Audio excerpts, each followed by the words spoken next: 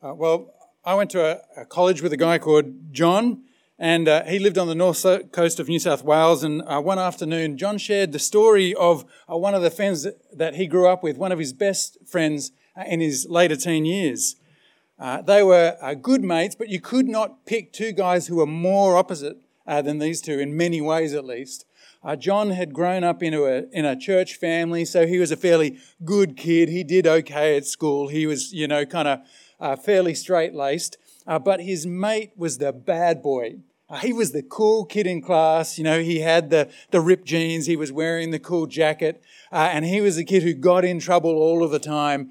He was the guy that was just, as a teenage boy, you might look up to in a bunch of ways. They connected, though, because they were both keen musicians.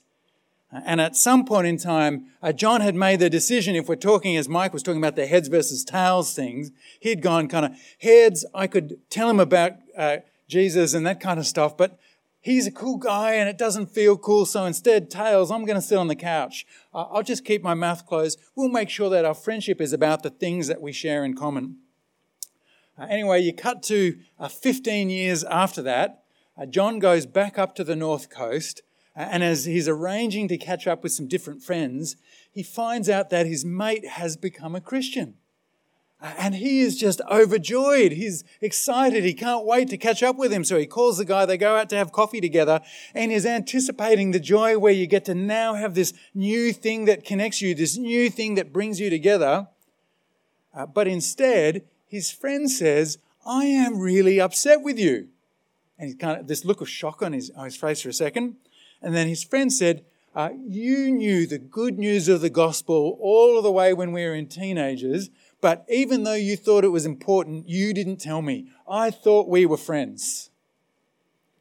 John told this story because he said this was the moment where the penny dropped for him, that even though he was a Christian, even though he went to church every week, functionally, when it came to the gospel, he realized that he saw sharing the gospel as more of a lifestyle choice. This is something that I enjoy, and if it's not something that I think you'll enjoy, I'm not going to tell you. Rather than understanding that to know God is to know the author of creation and to have a personal relationship with the giver of the universe. This was something that was vitally important, and he realized that he needed to change his perspective.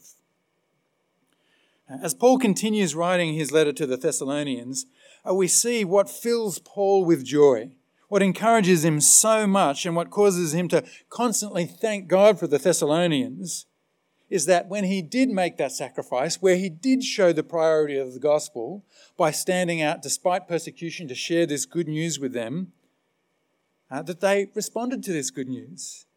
We saw last week how he treated them like brothers and sisters. He wanted to care for them. He wanted them to hear this. That like a nursing mother, he made sure that they understood the foundations, the fundamentals of the gospel so that they could grow strong and healthy.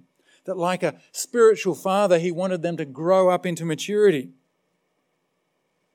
And that we understand that verse 13, because when you received the word of God that you heard from us, that you welcomed it not as a human message, but as it truly is, the word of God, which also works effectively in you who believe.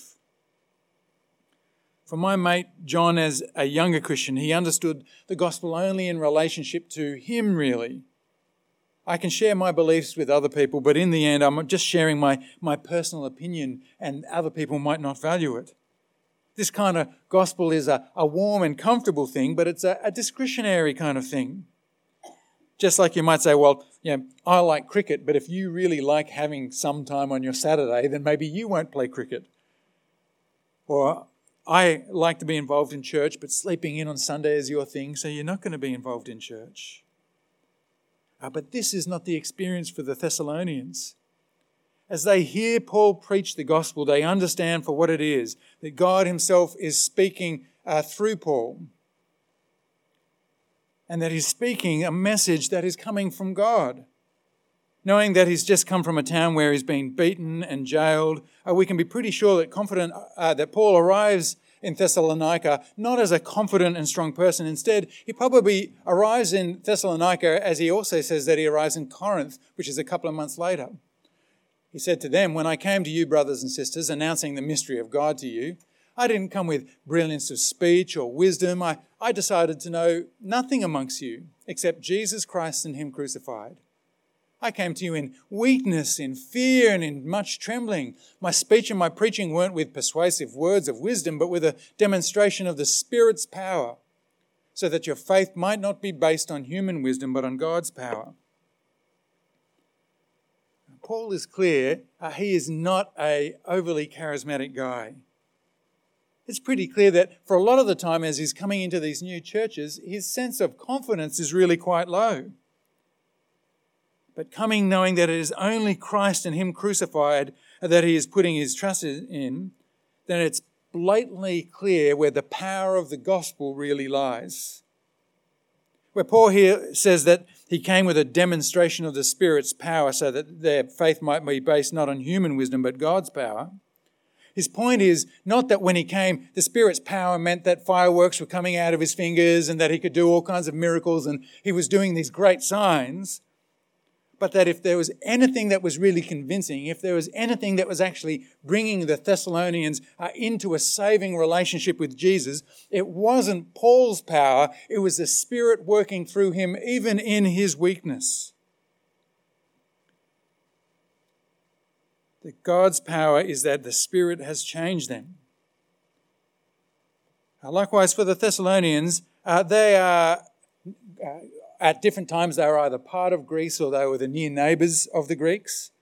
And we know that the Greeks loved the power of a good speech. If you went to essentially university at the time, you were trained in rhetoric. They loved to have those people who were clear and powerful speakers, who were really deep and convincing, who had all of the external appearances of authority. But God's Spirit opens their eyes to the true power of the gospel. That same power that is then at work in them as they come to know this. This is the thing that actually means that even when they start to feel persecution, they hold on. This is what Paul alludes to in verse 14. For you, brothers and sisters, became imitators of God's churches in Christ that are in Judea, since you've also suffered the same things from the people in your own country. They bear up. It's interesting that in chapter 1, verse 6, Paul points out that they've become imitators of him. But here he compares them to the church in Judea, near Jerusalem. And it is an odd thing because really everywhere that Paul has gone, he's experienced some kind of persecution. So you might be tempted to think, why doesn't he just say, you've borne up in persecution, just like your brothers in Philippi, which is to the east, or maybe your friends in Athens who are down south, or maybe even your friends in Corinth that are just out to the west. But in particular, he picks up the Judean Christians.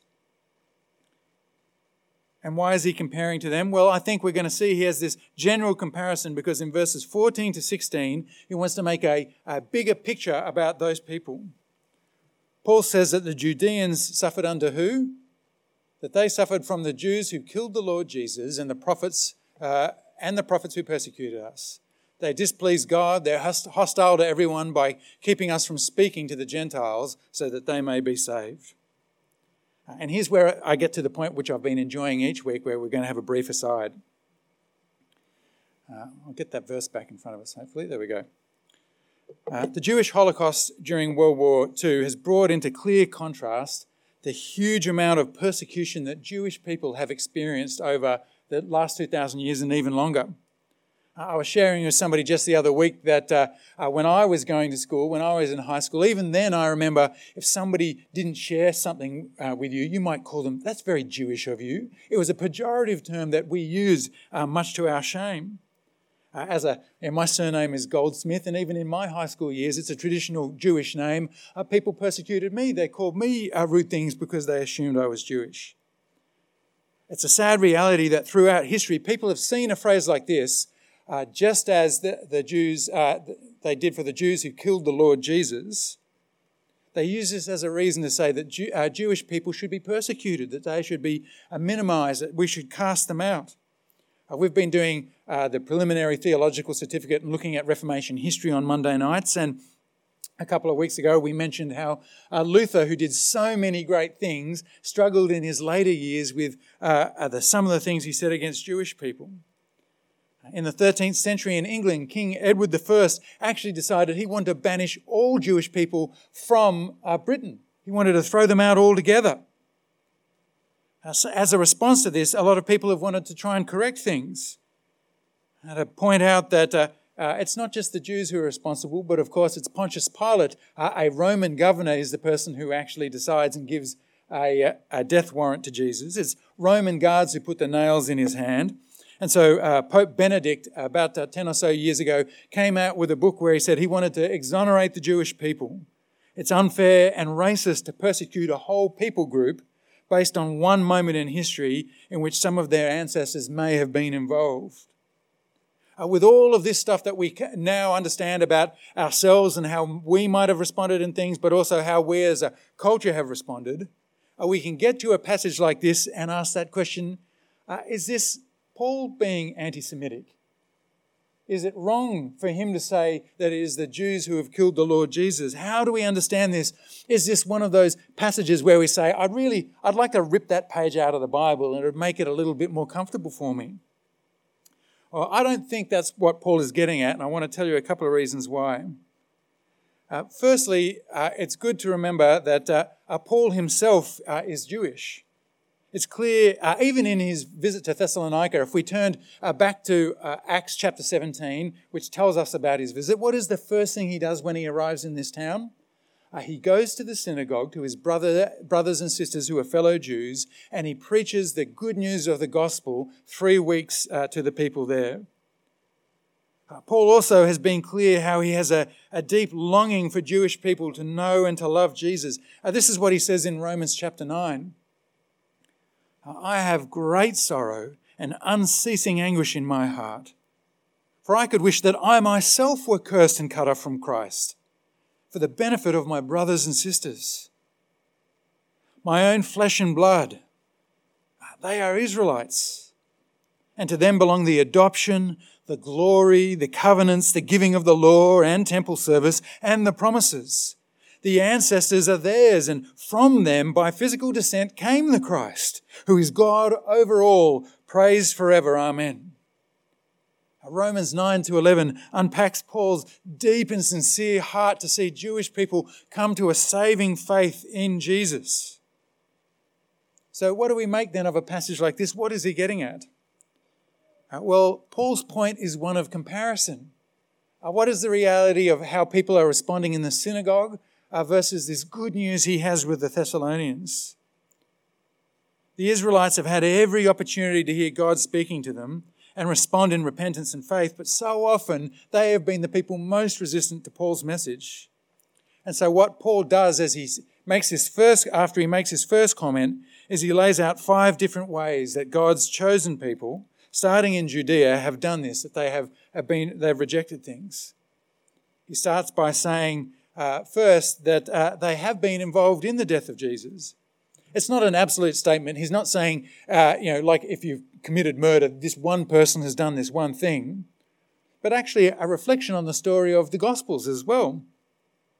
If you read through any of the Gospels, we have the good news of Jesus going out and saying that the kingdom of God is near. But at the same time, you remember as you read something like the Sermon on the Mount, you'll hear about the Pharisees and the Sadducees harden their hearts to this message and they start preparing to persecute and to arrest and maybe even to kill Jesus.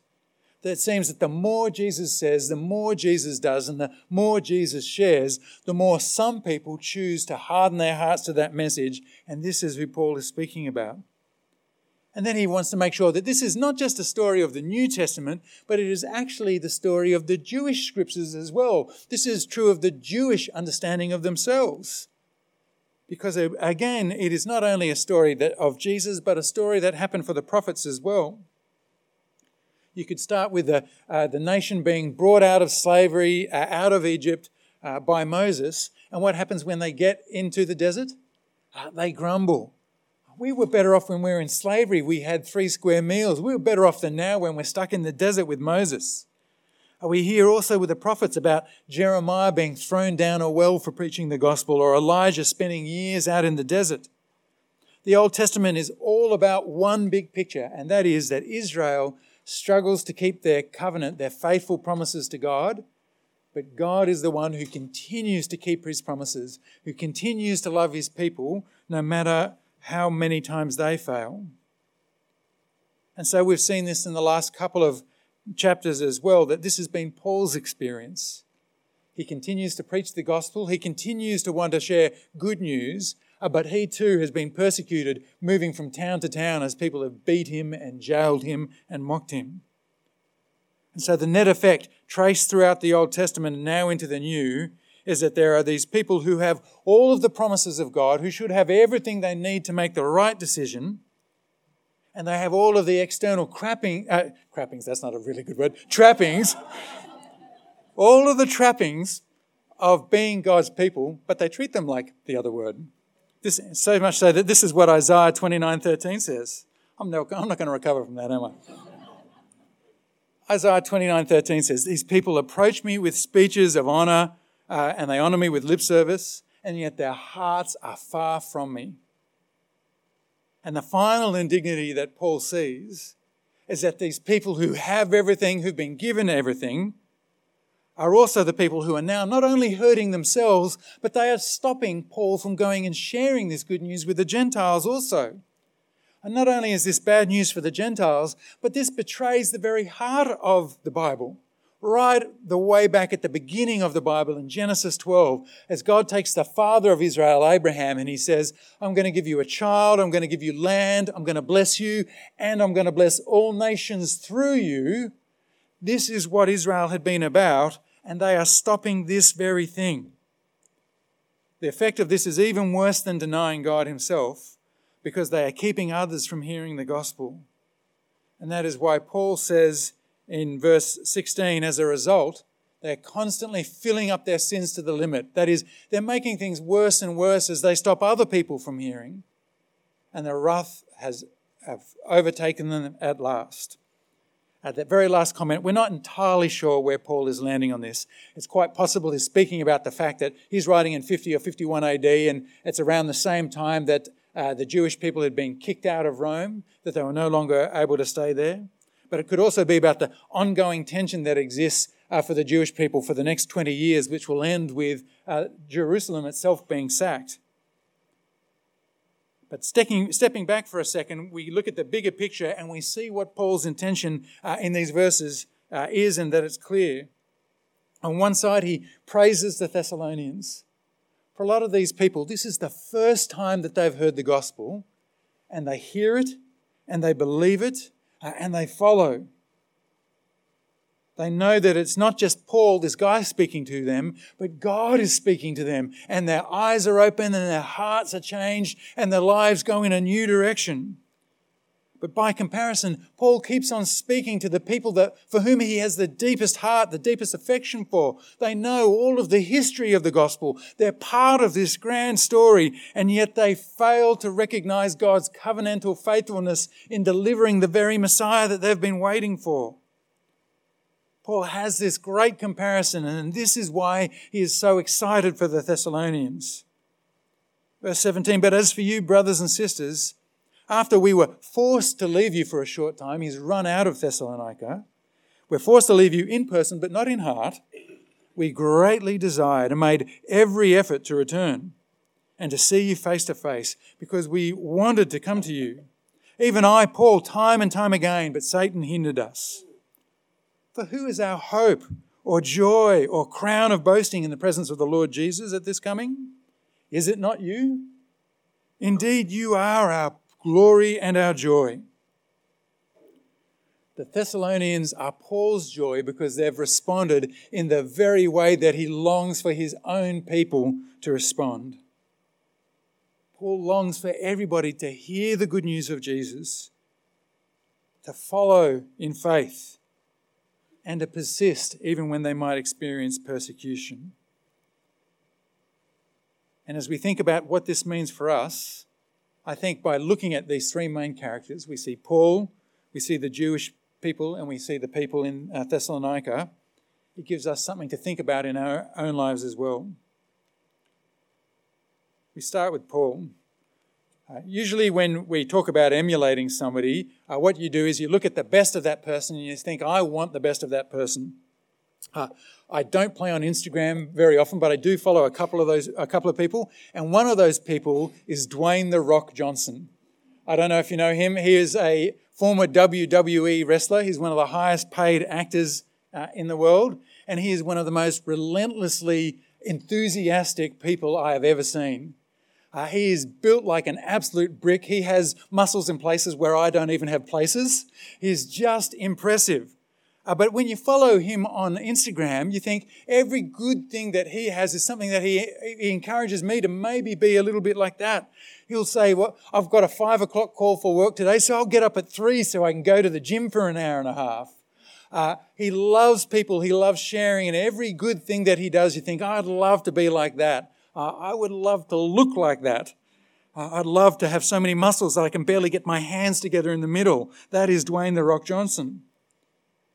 But as Paul lays out his history with the Thessalonians, and he recognizes that they have tried to emulate him, and as he comes as an example to them, the example is not, look at how great Paul is. Look at how many great things Paul has done. You want to be good like me. You want to be like me. Instead, he calls them to emulate him in his weakness, in his inability, in his absolute dependence. Paul says to them, it is okay to feel underskilled, to be uninspirational, to come to people in weakness and absolute fear. Because as we've seen over the last couple of weeks, God is capable of working in and through Paul, not because of his skills, but despite of his skills. And that actually God is most glorified when it is clear that there is nothing else but God's Spirit working in us that sees things happen. Take a lesson from Paul. It's not that you need more skills, but that we need to trust in God more. Secondly, we might consider those people in the synagogue who rejected the message. If you read Romans 9 to 11 this week, if you get a chance, you get a deep sense of really how Paul's heart breaks for these people who have had every opportunity, all of the heritage of being God's people, and yet they're going to miss out.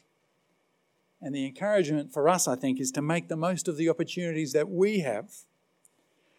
Many of you know that before I came here to OEC, I was an Anglican minister for 14 years. And there's some great things that come with Anglican heritage. It was the first church to come with the first fleet. And so people often feel a deep connection, even if they don't go to church, they call themselves Church of England. But one of the heartbreaking things as an Anglican minister is on a Sunday, you can go to church, you can have a chat with people who are really on fire for Jesus and they love everything. But then you can also have a chat with someone and realise this person has gone to church since the cradle. It's just what they've done every week, their whole life. You'll notice that they don't have to look up page 119 on the prayer book because they know the whole order of service off by heart. They don't look up to the screen to sing the songs because they know all of the old hymns. And yet when you chat with them after church, you get that deep sense that they have never had a personal relationship with Jesus, that they don't know him as Lord and Saviour, that for them, church has just been that cultural thing that they do, that thing that they are connected with. And where this becomes most obvious is when you start talking about evangelism in church. And you have those conversations. I've had those conversations where somebody had said to me, I don't know if I want to invite other people to church because it might change. I like catching up over morning tea with my friends. What if I have to talk to somebody new? That is going to make me feel uncomfortable. That people would say that they do not want somebody to hear the glory of God and how God is calling all people into a new relationship because they're scared that the culture of their church might change. One of the things I've loved about joining OEC as a church is that as a relatively new church, only 27 years old, there aren't that many adults who can say, I'm part of this church because I've been coming since a child and it's just what I do. There is an intentionality to who we are as we come together. But as we grow as a church, there is a challenge for us, as there were for the people, the Jewish people, that we can love the things that we are now, that we can love the relationships that we have now, and that we don't want to risk these because it might become uncomfortable if there are new people to meet or there are new things that are happening. Like my friend John, we might want to sit on the couch rather than stepping out because we want to protect what we have. And the challenge for us is that we want to love God and we want people to know this good news that we know, even if it means it might be uncomfortable for us. And finally, as we draw to a close, the encouragement for us is that we might be like the Thessalonians. On one side, that might just mean that when we face persecution in our world, in our society, that we want to keep on going on. We kind of keep on doing what we're doing. But there's another important thing, and that is, as we come to church on a Sunday, is your deep conviction that you are coming here and that the very words of God might be speaking to you today? That the author of all creation longs to see somebody who arrives here at 10:45 as one person, but actually leaves at midday a different person?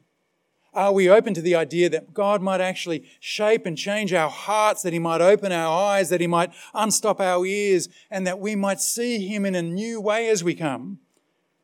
Or are we in danger in just coming along because that's what we do? If God is going to speak, it's not because I'm going to be a more persuasive speaker. It's not going to be because Ed is more charismatic. But it's going to be because we are prayerful people who long for God to speak to us. That we recognize that it is his word, not Tim or Ed or Greg or Chris or anybody else who comes and speaks here. But that God speaks to us through his word, that he convicts us through his Spirit, and through this we become more like Jesus. Let's thank him for that now in prayer. Let's bow our heads. Our Lord, we do thank you that you are the covenant-keeping God, that you continue to be faithful to your people, even when we are not faithful to you. And so we pray, Lord, that we might have a deep desire, like Paul did, to see his people come to a saving faith. We pray, Lord, that we would not be the people who close our eyes, who stop our ears, and who refuse to respond to the message of hope and life and truth. And we pray, Lord, that in our weakness, in our trembling, that you might continue to work in us and through us and for us through your Spirit.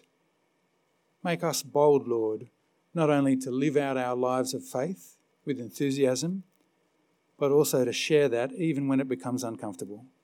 And we ask this in Jesus' name. Amen.